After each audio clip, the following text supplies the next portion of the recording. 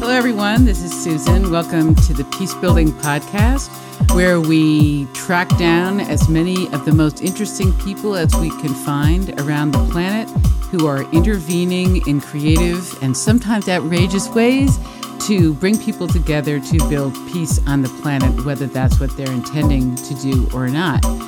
We got a little slowed down on getting out this episode. I'm working with my sound guy, Scott, who is an incredible help and has his finger on the pulse of younger listeners. So we've been trying to mix it up, thinking about ways we can make the podcast as magnetic as possible and, have a goal of seeing if we can get 10,000 listeners, both serving people that are actually in the peace building field, but people who know nothing about it and just want to hear some really cool stories about how people are working out in the world in really constructive ways, in contrast to what we hear on the media. So let me see, just some updates on me. I went to a play recently called Oslo.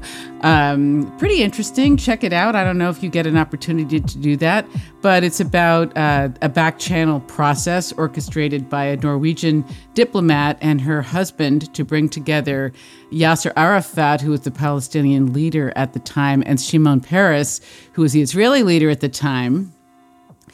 It's a pretty interesting play. It does a good job of showing how the formal diplomatic structures can get in the way of creating real dialogue, and just really how kind of antiquated that whole system is, because there's so much new process ideas out there of ways to bring people together. A lot of what we're talking about on the Peace Building Podcast that really could be incorporated at lots of different levels of a system, the higher up level, which is where usually those dialogues happen, but all the way through the system in ways that could create an entirely different climate of conversation and dialogue. So anyway, that's always something that interests me, is how can we actually up-level what we're doing in the field of international relations. I'm headed to China, to Shanghai in a week to deliver a speech at the International Elite Women's Summit there. This is the fourth time they've held this summit, and I'm going to be speaking to 1,000 women. And the theme of the conference is more courage, more strength. And my particular focus is the title of my speech is going to be Igniting Women, the Pathway to Planetary Peace, a topic that I'm super stoked about in all the thinking about the different ways that we can intervene to build common ground, to build peace on the planet. I basically think that empowering women across the board, across the planet, from the family system right up to the global level, is going to bring the biggest shift and the change that we need. So stay tuned for that. If I like what I do, I will definitely broadcast it on the podcast. My guest on the show today is someone I go way back with, actually to the beginning of my career in working in negotiation and conflict resolution. His name is Dean Foster, and his name is kind of synonymous with intercultural training and consulting. He's worked in about 100 countries, teaching people about cultural differences and cross-cultural communication, and has been a speaker and lecturer all over the place. So you might want to check out his impressive bio on the website. Dean and I got started together long ago, training people in intercultural negotiations, and then he kind of veered off and majored in culture and minored in negotiation, and I did the opposite. I continued to focus on negotiation, blending culture into it. He was a super smart one. He built up his business and then sold it to Berlitz for a nice, handsome sum, and then continued in the biz. So go, Dean. I caught up with him somewhere between a trip of his to Prague and New York, and liked this quote early on, something like, when faced with something we don't understand or that we find mystifying, we always have a choice. We can decide to approach this as an opportunity for growth and learning, a positive approach to working with this issue, or we can approach it fearfully, something that, as something that's dangerous to us. So Dean's going to talk about that and his experience. He's also going to talk about in the entire time that he's been doing this, he's really seen this shift of globalization over the last 25, 30 years. I remember when we actually started in this biz, and people were saying inside companies, there's no need for cross-cultural understanding. We really have a global culture, a global multinational culture now that transcends any individual culture. I just don't think that ever really has been the case, although there's some truth to it for sure.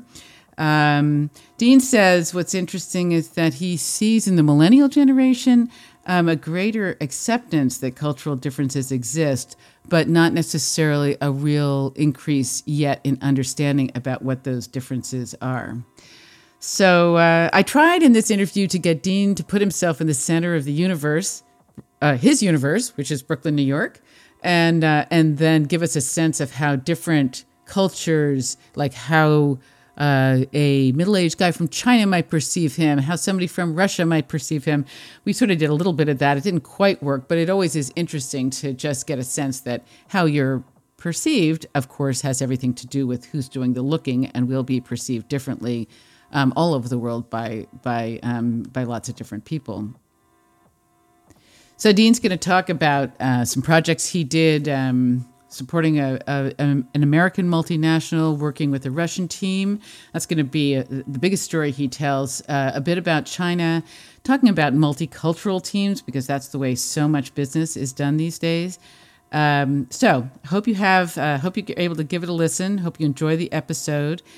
Please, as always, give me some feedback directly to Susan at thepeacebuildingpodcast.com. We are working on our Facebook page so that we can have more of a dialogue there. And thanks for listening. Really appreciate it.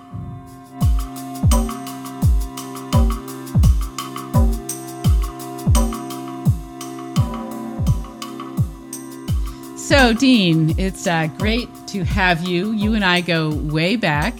And we haven't talked too much over the last number of years, but you've had an amazing journey. You've worked in 100 countries around the world. And I think I wanted to start the conversation today with you just reflecting on yourself as a little kid and maybe, retrace your footsteps. Obviously, the highlights of kind of what got you to where you are today? Like, what planted the seeds in you to end up doing this kind of work, this intercultural work all over the planet?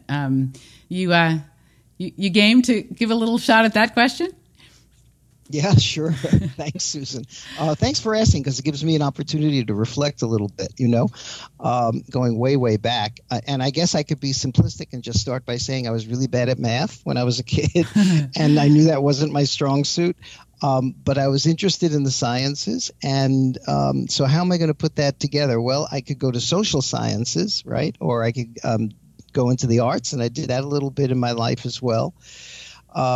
But I think in combination with the interest in social sciences was this opportunity that I had, luckily. I mean, I grew up in multicultural Brooklyn, New York, where we lived in an apartment house with people from all over the world. Very multicultural place, Brooklyn. So Brooklyn is part of New York City. I'm just saying that because some people may not know. And how many cultures do you? I know, like in Queens, another part of New York City, it's ridiculous. It's like 15 cultures. How many do you think are in Brooklyn? Oh, I can't imagine. I mean, it's the whole world. Yeah. And even when I was growing up as a kid, the nature of that demographic changed, of course. At the time, in the apartment house where I grew up, there were, Italians and Jews and blacks and Hispanics. And I'm sure the numbers and the percentages, if you looked at it today, would be different, but it would still be an incredible mix of people from all over the world.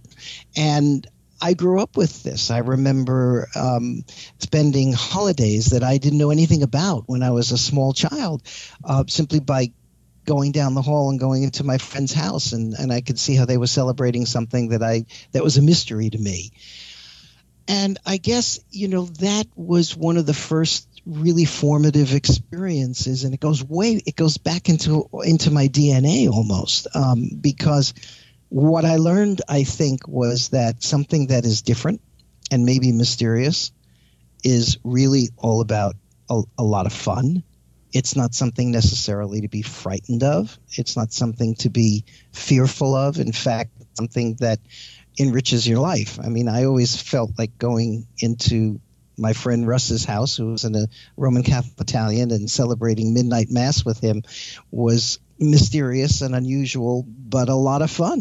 And so maybe it gave me an outlook toward looking at cultural differences. Not only was it interesting, but it also was something to be embraced and possibly understood, but always approached with a certain openness and positiveness that was the opposite, I think, of what we experience when we deal with cultural differences today on a professional level. Were there ever moments that you remember feeling afraid? Never afraid. No. Never fearful. Sometimes lost, I think. Sometimes not understanding. But I think that's precisely the issue, that when faced with something that we don't understand or that we find mystifying, we have a choice. We can decide to approach this as an opportunity for growth, learning, experience, enrichment, a positive approach to working with this issue, or we can approach it fearfully. We can approach it feeling that it's something that's dangerous. And I think in the professional work that I've come to do over the last 25 years, it's really been all about helping people approach the issue of cultural difference from a positive perspective as opposed to a fearful one. Hey, Dean, how does it feel like when you scan from your childhood to now, all your travels, how do you feel? What's your broad brush, observation about how the world has changed with respect to, I guess, cultural integration or cultural awareness, or, what do you see as sort of the big themes that have happened? Well, I mean, certainly globalization, and by that we mean all of the forces that have been going on for the last 25, 30 years, has increased an awareness of cultural differences, right?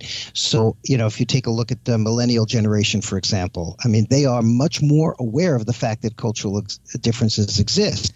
We used to have to struggle in our work in just getting people to acknowledge the fact that cultural differences were really an issue, that they existed, they were on the table, that it was something you needed to work with. Today, I don't think we have to do that so much because people have traveled all over, and there's been a greater opportunity for people to come in contact with cultural difference. And I think, this is a good news, bad news issue. Because there's been much more cultural contact through media, through transportation, through travel, etc. But that doesn't mean, and I think this is the danger, it doesn't mean that there's any more understanding. There's a greater awareness that it's an issue that's on the table, but what I do about it, how I react to it, how I manage it, has not really changed. That still requires a lot of understanding and a lot of work. And I think that we have to be very sensitive to this difference, because there's a tendency to assume that either the world has homogenized in some sort of global place where we can, in fact, work with each other despite cultural differences. That's a dangerous position to take, I think, because the cultural differences are profound. They will always be there. Globalization has not eliminated them. If anything, it's only highlighted them, I think. And simply being aware that they're there, but still not knowing what to do about them, that's a tricky place to be. I always, have said about culture, that culture is to a group what personality is to an individual. And it's kind of like a group personality, if you will. And I know that for myself, one of the reasons I spent a good bit of time in Latin America and learned Spanish, and I think that was intentional for a number of reasons, in that I come from a British American background, and Latin culture really was a great kind of counterbalance. It kind of opened up a lot of other ways of seeing the world, a more emotional way of seeing the world. A lot of things about that. Also, a less sense of entitled way of seeing the world. How has, you've really been around the world a lot, and how have you, and you've been thinking about culture. How do you feel like, have you changed as a cultural being? Have you expanded? I don't know, what would you say about that? Yeah, I'm still the kid from Brooklyn. Well, that's an intercultural person, That's what I mean by that is I think I've become in many ways more authentic to myself. I've learned through all of these experiences that you have to be yourself. And so in a sense, I've become more of who I always was. But I've done so, I think, with an understanding, hopefully, of what it means to be me to the other person who's not me. And by that I mean who I am, I understand now, has a certain meaning to someone else who is not me. And I hopefully understand what that meaning is so that I can help. Wait, can you say that? I didn't quite get that. Say that again? Yeah. I'm still me. Yeah, okay. And maybe I'm more me than I ever was, actually, hopefully. But I'm me with an understanding of who me is. I see. Of who me is, and an understanding of what the other person perceives me to be. Yeah. So that we can build some common ground. If I know how you're seeing me, and if I understand you because I've learned about your culture, it doesn't mean I have to be less of who I am. In fact, I can be even more of who I am when we can build some common ground around the fact that I know how you're perceiving me. I know why you're making the judgments you're making about me. And I understand your culture, so I'm going to understand why you're doing what you're doing. And it just helps us build some common ground a whole lot faster. So let me ask you something, Dean. That's interesting. We are going to get into some stereotypes here, but how do you think you, is perceived by, like, say, a Chinese, I don't know, like sort of maybe a cultural norm person from China? Can we say that? Can we ask that question? Yeah. Well, I think you're right. We do go into stereotypes when you talk about culture, and I like to distinguish stereotypes from generalizations, right? Valid generalizations are based on scientific study. Social scientific analysis tells us that under certain circumstances, most Chinese, or certain population of Chinese, if you control for the different factors, are going to tend to behave a certain way when encountering a U.S. American from Brooklyn, New York. And I think we can make some valid statements about what the Chinese perception might be. Just as we can make some valid statements about what a U.S. American might tend to do when encountering the Chinese for the first time. If we understand what those generalizations might be, and hopefully they are valid and backed up by social scientific research, then we can approach each other and get beyond them, I think, a little faster and actually have fun with them. So could you do something, could you do a little game for us here? And could you put yourself in the center of the world and just like briefly kind of go around, hit some countries around the world and tell me how you might be seen differently, purely from a generality? I know we're making generalizations, but how might you be seen differently? Well, I think people are going to start with their own built-in stereotypes about U.S. Americans. So the first thing I try to do, because I believe that people are probably going to do that without any information to the contrary. I have to assume that they don't know anything about me, and therefore they are going to generalize or maybe even stereotype. So my first approach is to support whatever positive assumptions they have about me while doing everything I can to dismiss the negative assumptions.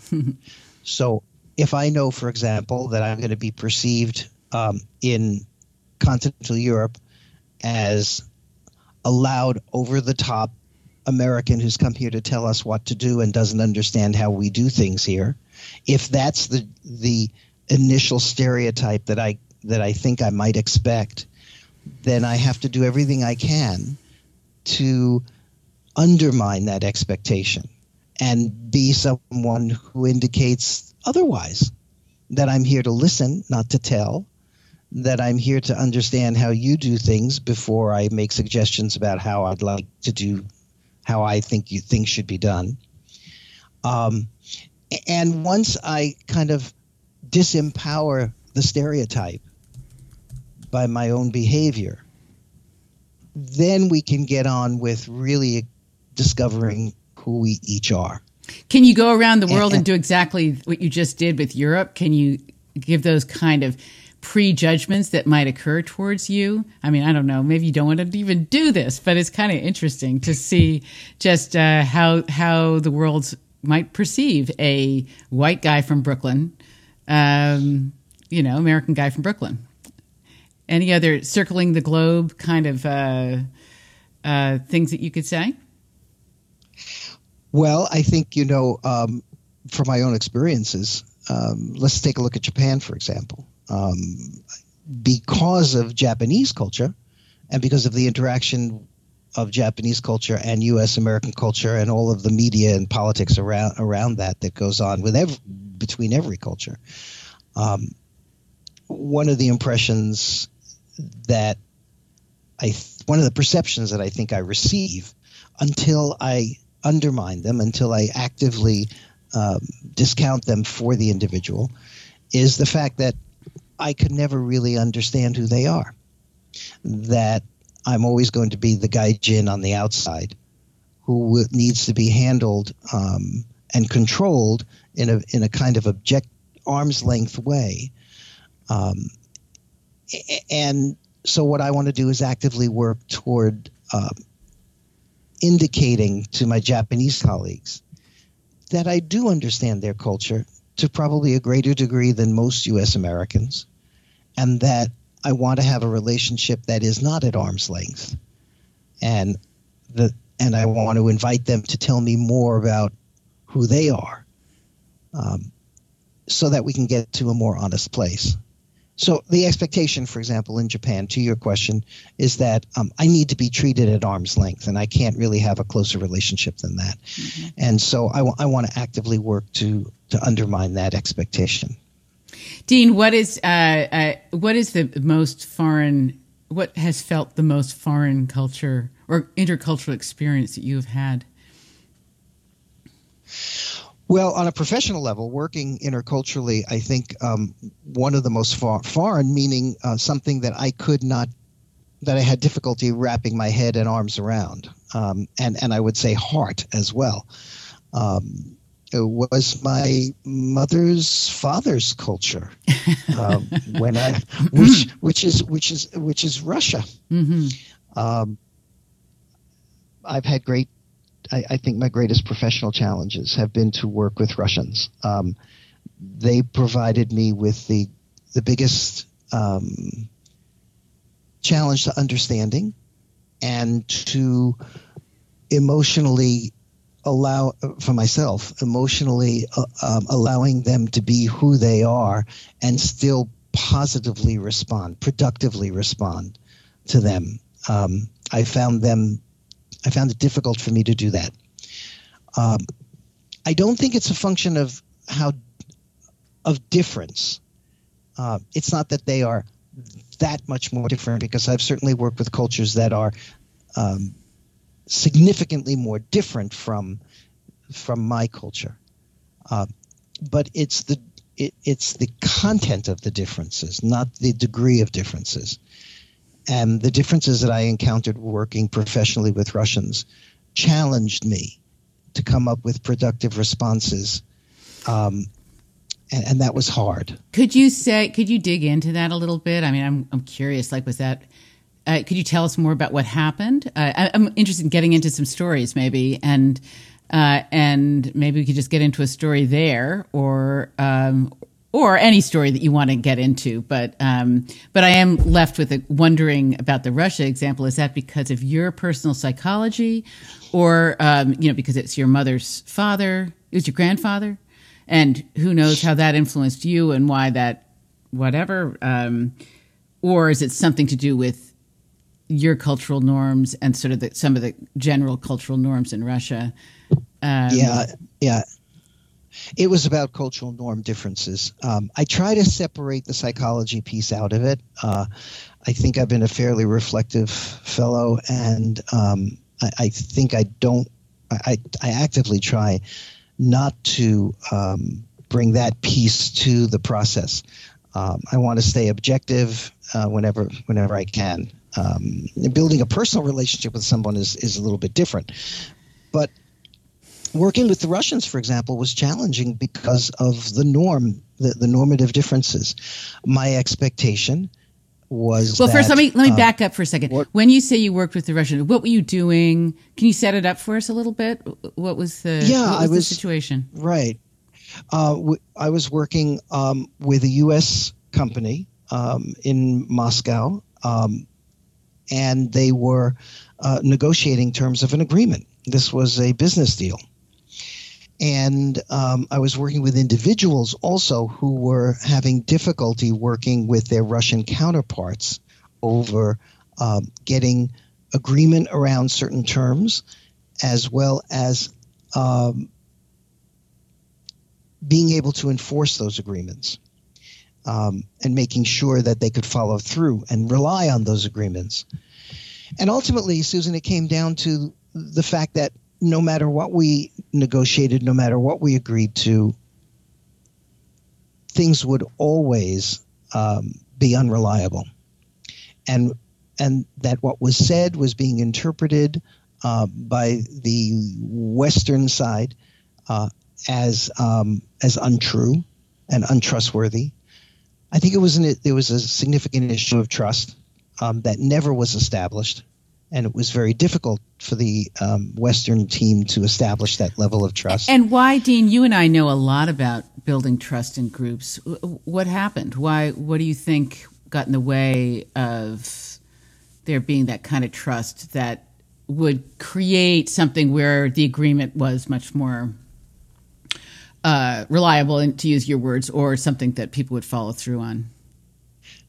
I was always working at a level that wasn't at the level that needed to be worked at. Yeah, such an issue, right? It's like, ugh. And how was that influencing what was going on? So you were trying to do the work at such and such a level, but up above you, there was stuff going on that was undermining the trust that you needed? Precisely. And that this was the case with every individual involved in the negotiation that at least I had contact with. And ultimately, in Russian culture, and I think it's even more true today than it was then when I was doing this, and I think historically it's always been the case, the ones that you needed to have that trustworthy relationship built with in order to be able to rely on everything else that everyone else said was a very, very small handful of invisible people that I certainly did not have any contact with, nor did any of the Western team. And I've been so frustrated about this myself. And, like sometimes coming in and working an issue, like people will identify, I'm often working with, conflict and coaching, and people will identify the issue at one layer in the system. And I will always try and go as high up into the system as I can, but often I will get blocked at a certain point. And even though I know that what's going on up above that is really influencing what's happening, but I can't, sometimes you can't get there. That's right. And if you're not talking to the people that you need to have need to be talking to, and certainly in the case of Russia, that you need to have these very intense, personal, trustworthy relationships with. Everything else is very unreliable. And what makes it even more complicated, at least in my experience working with Russians, is that all indications up until you make this realization and up until you realize what's really happening is that the relationship can be done according to Western norms, that the negotiation can go forward based on Western norms, until you realize that that's not the case and that it is the reality is completely different from what I started with. Sorry, Dean, when you say can be done according to Western norms, what are you saying exactly? That there's a reliability, that there's an implicit trust, that when we say yes, we mean yes, that when we have an agreement, we have an agreement, that we can expect to go forward based on Tuesday what we agreed to on Monday. In other words, I would say there's a contractual view. You can enter into a contract, you can negotiate, you can sign, and that will be something that you implement, versus a different kind of worldview that you really will implement around a relationship that you've built of trust, and that contracts are not that meaningful. Right, and that's a broad theme in many, many cultures. I think the particular challenge with Russia, I mean, for example, in China, we know that's an issue. In many other cultures, that's an issue, where implementation is based on relationship as opposed to contract, and that's okay.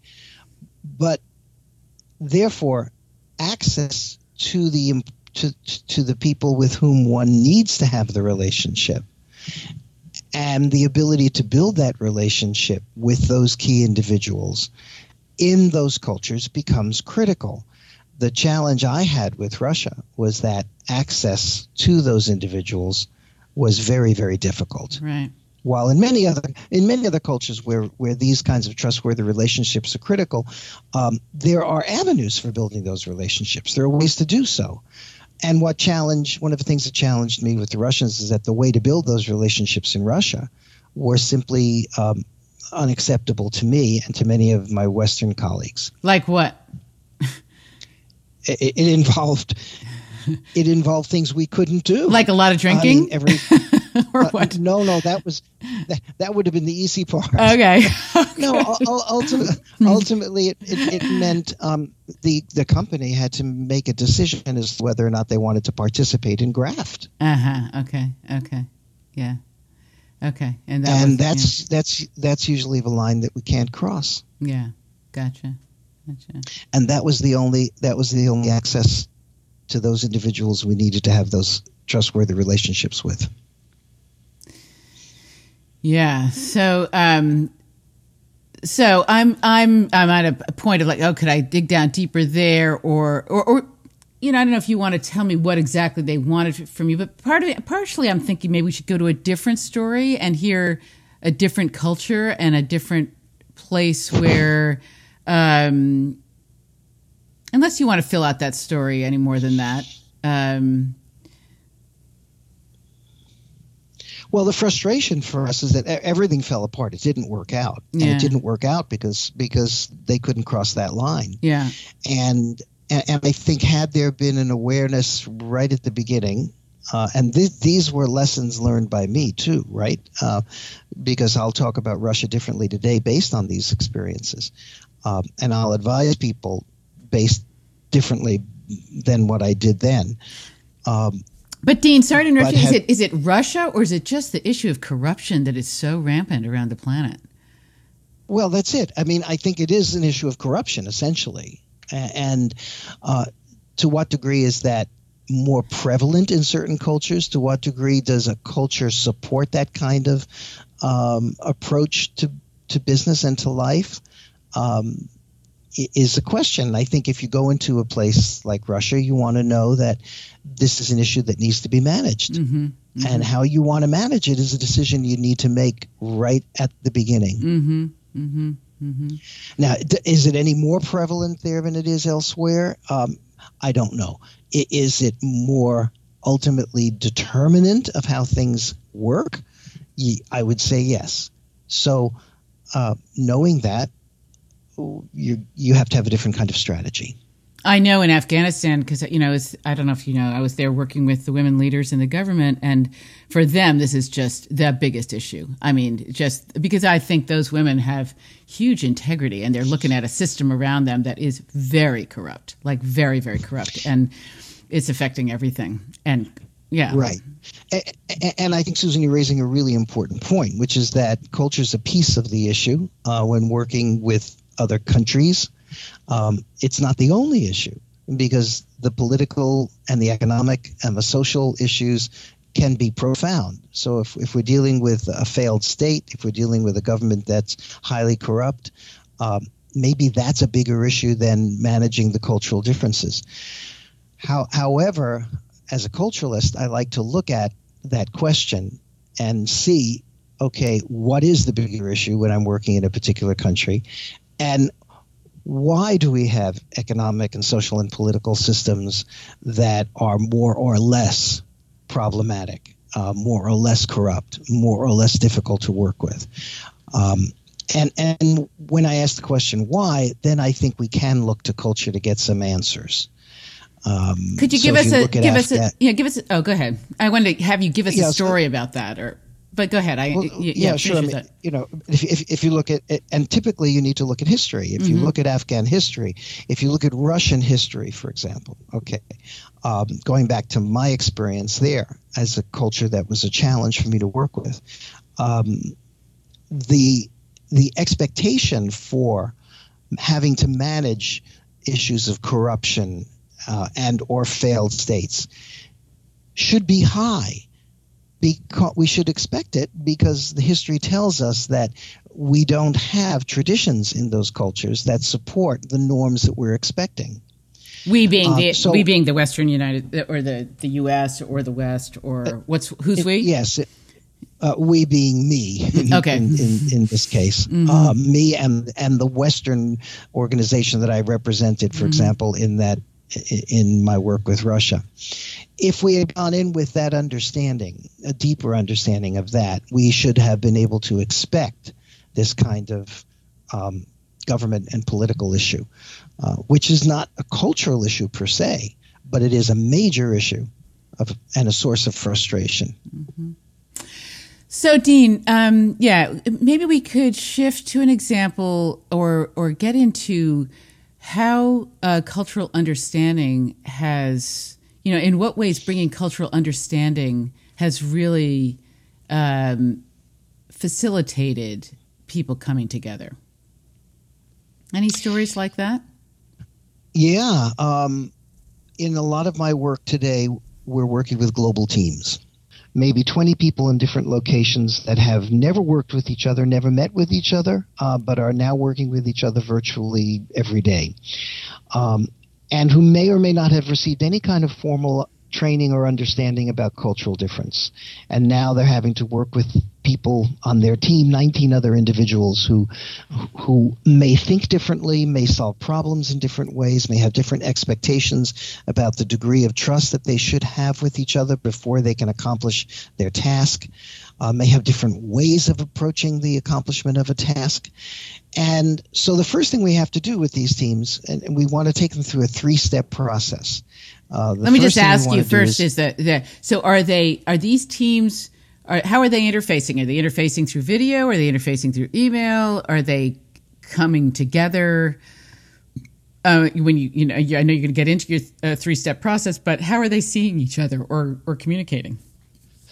Well, in my experience, most of them are communicating virtually via email every day. Yeah. Right? They're working with each other on a particular global project. Right. And so it's mainly email, occasional video conference, and maybe very occasionally the opportunity to see each other face to face at some sort of periodic quarterly or once a year meeting. And is it fair to say? Is it fair to say that email is just such a interface that's so fraught for cultural misunderstanding? I don't know. I mean, I think it's fraught for misunderstanding, period. But you add the element of culture, and you're really asking for trouble, possibly. But Yeah, and I think, with culture, the story is always it cuts both ways. I think in many ways we have an opportunity with email. Okay. If everyone understands that the word means the word, and that anything that's not in the email is not intended, then we can get some clarity pretty quickly. But we have to get everybody to understand that that's what we're using the email for. I think if we're using a form of global English, for example, email is not a bad way to overcome language barriers, because it does allow people to sit and read and analyze, as opposed to immediately respond to a voice in a language that they may not understand well. So it allows for a certain analysis and deliberation that I think is important to overcome language barriers. But you're absolutely right, Susan. It cuts the other way, too. And in cultures where most information is embedded in a contextual understanding, as opposed to in the words that are used, email is probably a terrible way to communicate, because it's only words and there's very little context, except for the occasional emojis that we want to throw in there. So if we get the team to understand this issue around just emailing, for example, that there are some of you who are probably not going to say as much as others need to have said in order to be sure that we're understanding each other and confirming the understanding that we have with each other. If we can just get that on the table and recognize that as a fact, that's step one, understanding that there are cultural issues that need to be looked at and that have an effect even on things as simple as how we email each other every day.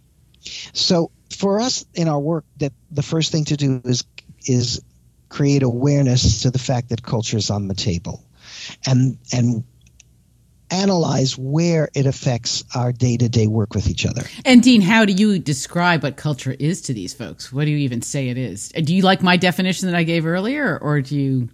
the culture is to a group what personality is to an individual, or like a group personality, or what do you say? No, I like that. I do. I wrote it down, Susan. Oh, good. Good. Glad to be of service. Yeah, I think when we talk in this first stage of getting people aware of cultural differences, the best way to do it is to get them to tell their stories about how they've had cultural experiences that they didn't understand and how they reacted to it, and to see themselves first. Before we can explore, quote unquote, the other, we need to explore ourselves and recognize that we are ourselves cultural beings, and that the way we behave can be very, very different and mystifying to others, and that it's a way of behaving that has been defined by other forces, not just our personality, but the culture in which we've grown up. And we know that, I'm and that sure it gives us a set. You've heard the saying, the fish is the last one to know that it's swimming in water. When you ask this question, do people even know what to say? Because are they aware that they are cultural beings, or in how it might have influenced them?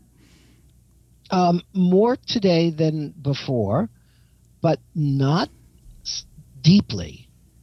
And that goes back to what I referred to earlier. I think there is a higher awareness of the fact that the fish can live in different ponds, and that there are other ponds out there in which different fish are living. But the knowledge of what those ponds are actually, and what those differences are, drilling down beyond just awareness, is something that still is severely lacking. So could you say that's more? Say more about that. Like how does it show up? And well, I know that someone if I'm in Kuwait and I'm speaking to someone in Brazil, I know that the person in Brazil may have a different way of thinking about things. But what those differences are, I do not know. Mm-hmm. and that's still the issue that's on the table. So I think globalization has given us a higher level of awareness than 30 years ago, where people denied the fact that cultural differences either existed or had an impact. Now there's a level of acceptance that they do exist and that there's some impact, but how it impacts us and what do I do about it, that's still very much not there. Dean, let me stop you on that. Sorry, I know I keep intervening here, but I know in this conversation that sometimes there is that point of view of like, oh, cultural differences are irrelevant. We're globalizing, like everybody speaks English, which isn't true. We don't really need to understand this. But now you're saying something different. You're saying that maybe there is more acceptance that in fact cultural differences are real, and that in fact it really does behoove us to understand it better. Well, I think I agree with your first statement, the former and not the latter. I'm not sure people are recognizing that the cultural differences have that much of an impact, and I think we're at a dangerous point actually in this issue right now, because there is this masking of cultural differences. Globalization masks cultural differences, and I think it creates a perception that, well, we're all kind of becoming the same anyway. And I think on a superficial level, very superficial level, that's probably true. If you're in the global business world, for example, and you're stepping off of planes, one day you step off a plane in Sao Paulo, and then you go to a meeting in Tokyo, and then you go to a meeting in Sydney, Australia. At a superficial level, there has been the development of a certain similarity. So we're all using some form of global English probably, and in this kind of a context, in a global business environment. We're all using technology. The office that we walk into is probably similar to the office that we left. And there may be certain practices in business that have become more universal. But this is a very thin level and a very superficial level. Once we get beyond this, the cultural differences that are more fundamental are profound and have remained profound. And I think globalization, in fact, has made the deeper cultural differences more visible and more of an issue, as it has simultaneously created a very superficial level of similarity around the world. Could you give some examples of the how did you word it, the deeper cultural issues, not the superficial stuff, but the deeper stuff?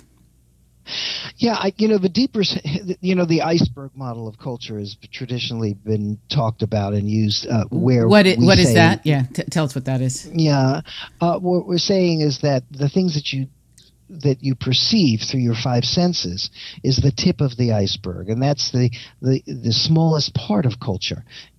It's the most visible. You can hear it, taste it, smell it. You step off a plane, you see differences or similarities, but it's all through your perceptions. The deeper part of culture is the part of the iceberg that's under the surface, and you don't see it. And that's much more important, because these are the values and the beliefs and the orientations that people have, expectations about how life is supposed to go. This is, if you don't understand this, you're not perceiving it. You don't see my values when you see my behaviors. You only see my behaviors. But my behaviors are a reflection of those much more fundamental, deeper values. Until I explain my values to you, or until my values become explained to you by someone, you don't understand them, and they may represent profoundly different ways of experiencing the world. Could you give an example? So I think, this expectation that we were talking about before, for example, about the degree to which I need to build trust before I can actually feel comfortable about working with you. I think your experience, Susan, in Latin America probably showed you that there is a high need for the Latin American version of this would be referred to as simpatico, right? Where we need to really have a sense of trust and confidence in each other in order to move forward with making decisions and solving problems. But in other cultures, it works the other way around, certainly in the business world, where we first do the job, take care of the transaction, and by virtue of the success of the transaction, then we have trust with each other.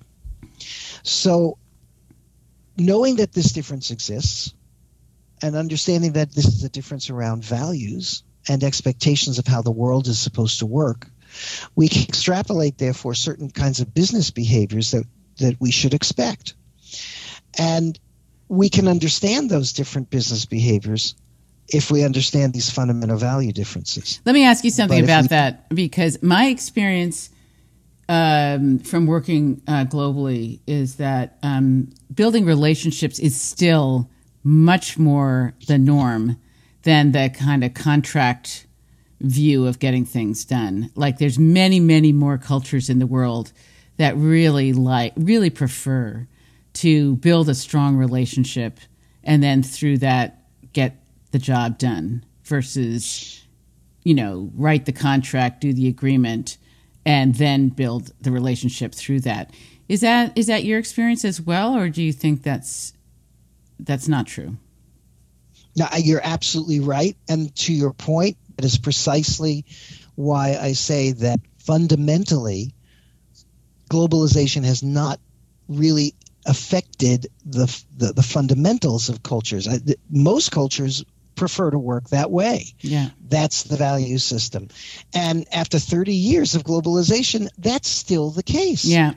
And yet from the Western business perspective, the expectation is, well, geez, after 30 years, haven't these folks gotten it? Can't we get on with this? Write the contract for Christ's sake and get the thing done, And so we're living at a time where the expectation for this kind of change is there, but the reality is not. Mm-hmm. And I think that only heightens the frustration that we see when these two examples of, just using this as an example, these two cultural differences come together. So I want to, if we could, as you know, this podcast is really about building common ground in groups. It's about building peace. And, I'd love to get into some of your reflections about whether cultural, we're skirting around it, whether cultural competence is critical to bringing people together. Can you bring a group together and not have cultural competence? Is that possible? I think that you can. Yeah, I think you can bring a group together and still not have the participants at a level of cultural competence that is, let's say, desirable. I think the more fundamental issue is finding common ground, and how we do that, I think, practically does involve culture most of the time, but it doesn't have to. If the focus is really building common ground and there are cultural differences at the table, what we want to do is use those cultural differences to help build common ground, as opposed to allowing them to become problems and distractions and boulders that are in the way of building common ground. And of course, I can't help but think about gender because, it's people don't think of it as a cultural difference often, but it is such. I was on the interview with Rabia Roberts. She does a lot of work around the world with her husband, and she was talking about how much they would go into a place like Myanmar, and really it was so important for both of them to be seeing, because they were seeing things very differently, and the seeing was based on gender. It's like they just had a different worldview, a different set of experiences, so they would understand things differently. And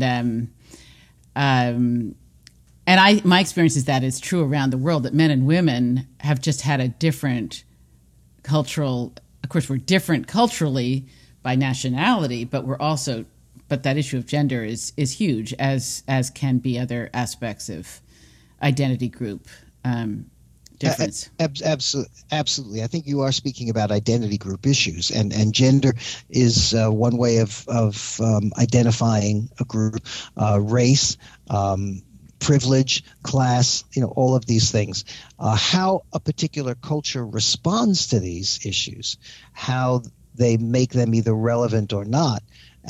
How they assign different roles to different genders or generations or class or race is the question. And that's where it becomes cultural.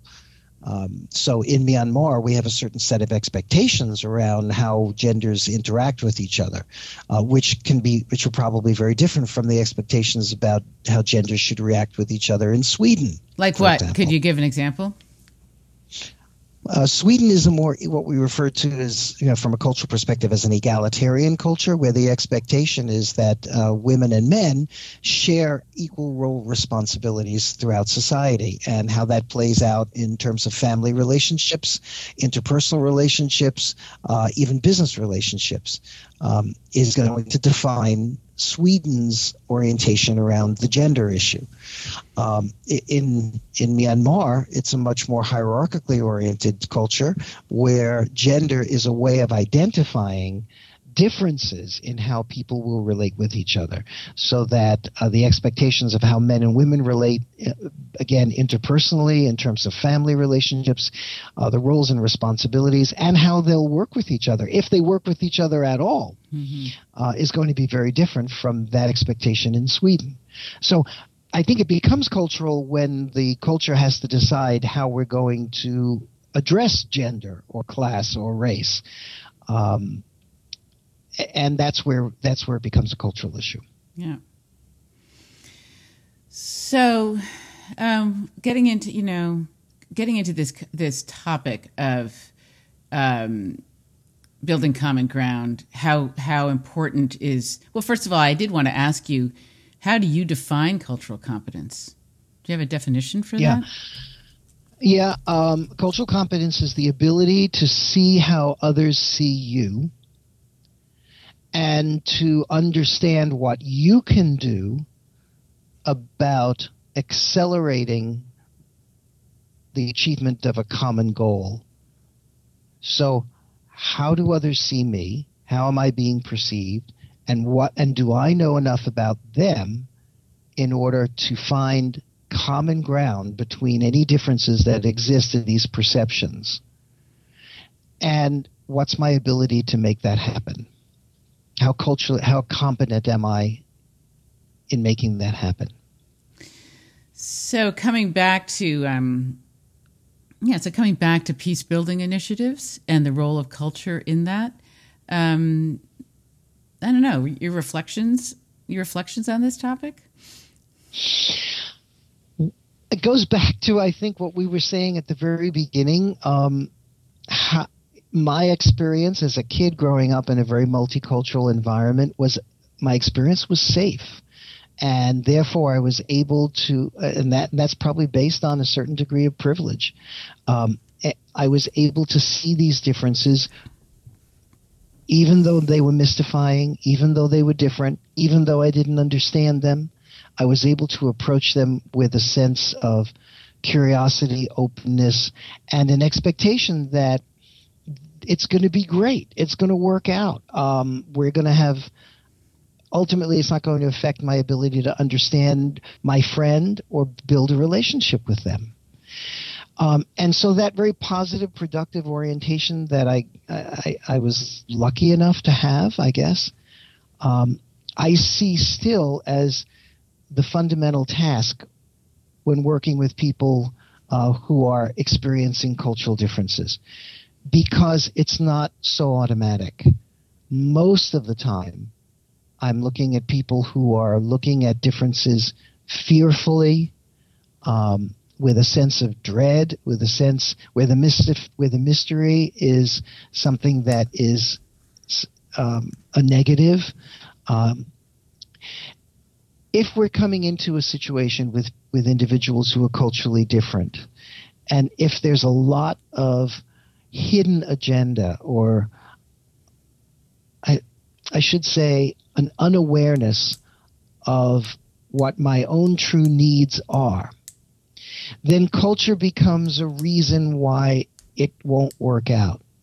It becomes, the projection process occurs, where I project my fears and make it your fault that things aren't happening. And it's your fault because you're different from me.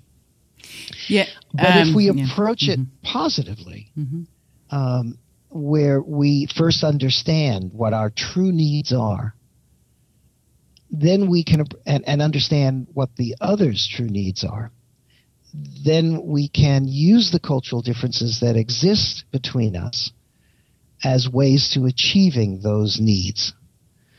And so I think it's about helping people at first figure out a little bit what they're about. Who am I? What do I want in this interaction? And then understand what the cultural differences are and use those cultural differences to actually help each other achieve the fundamental needs that we each bring to each other.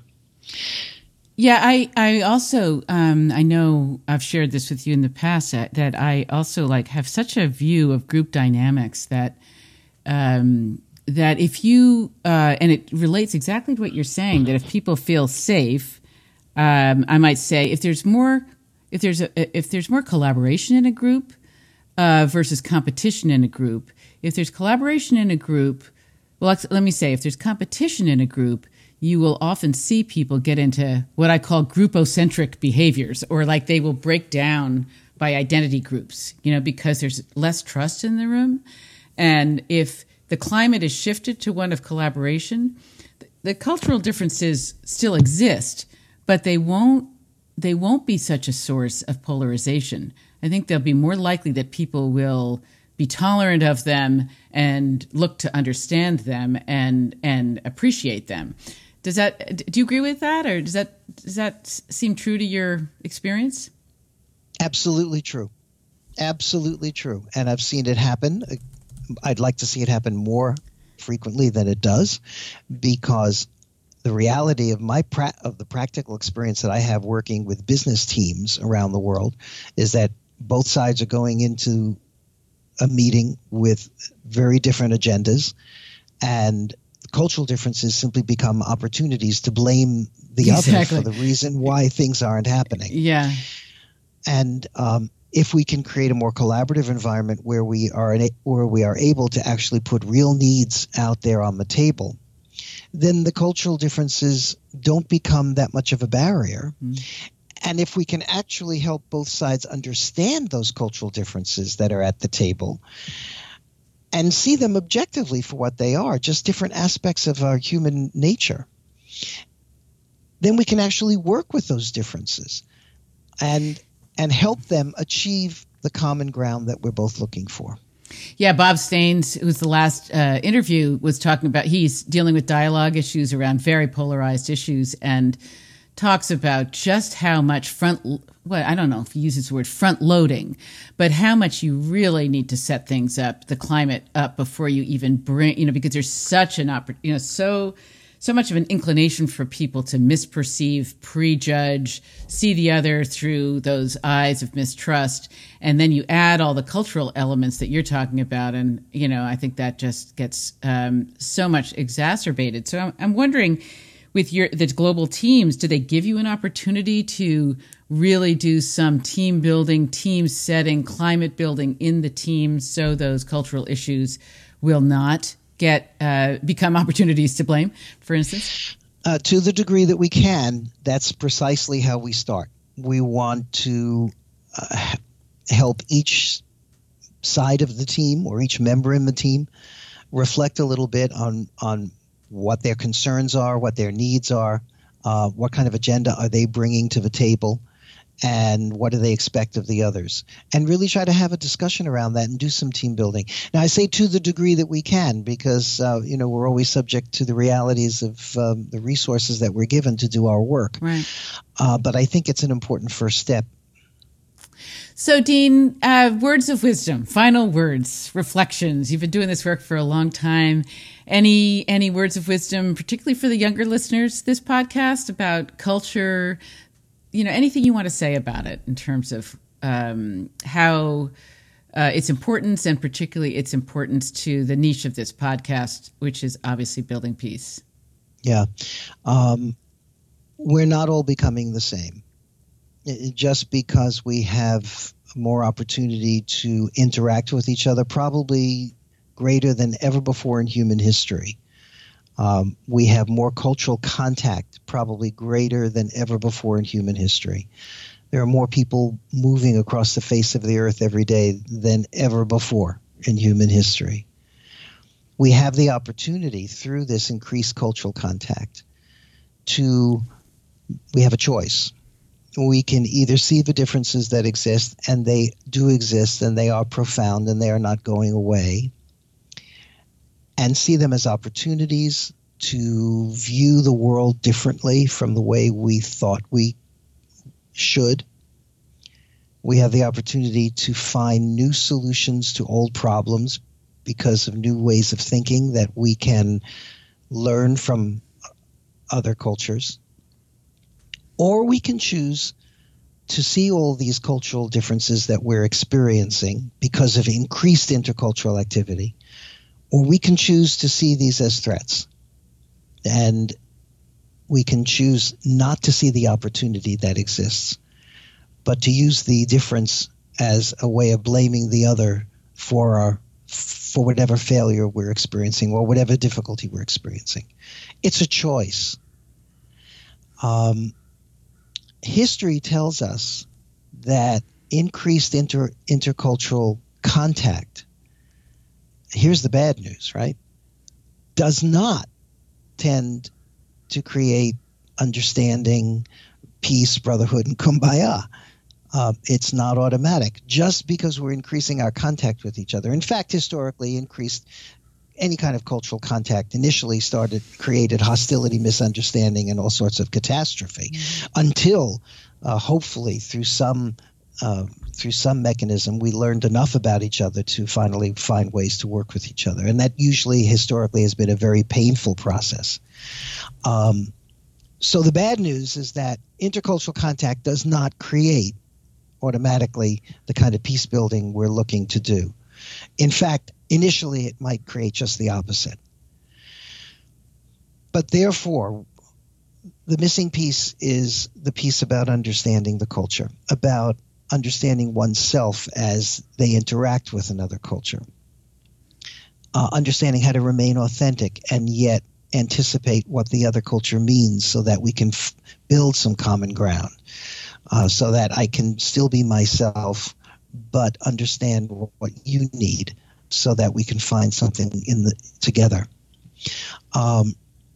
This is a choice, and I think intercultural, we have the gift right now at this moment of being able to interact with other cultures and the gift of being able to learn about these differences and find ways to use these differences to accelerate common ground, to find ways to find where do we come together. This is a gift, a great opportunity. It's also technology allows it. Yes, I find with myself, because I've had such a passion for understanding cultures other than my own, and I think it's always that it just gives me a closer view on what it means to be human, because it kind of gets me out of my own cultural conditioning and really seeing the bigger picture, which is such a gift, as you say.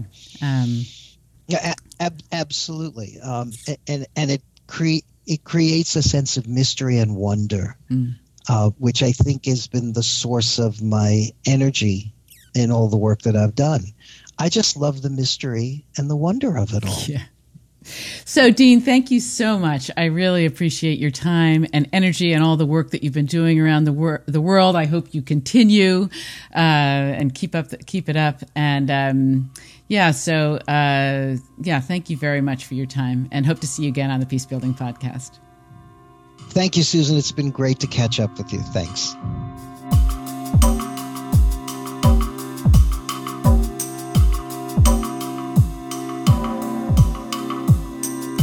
Hope you enjoyed the show. Our next episode is with the former British ambassador, Charles Crawford, who was the ambassador to Bosnia in the immediate post-Civil War reconstruction. Should be super interesting, so stay tuned for that, as well as my speech from Shanghai, and wish me luck.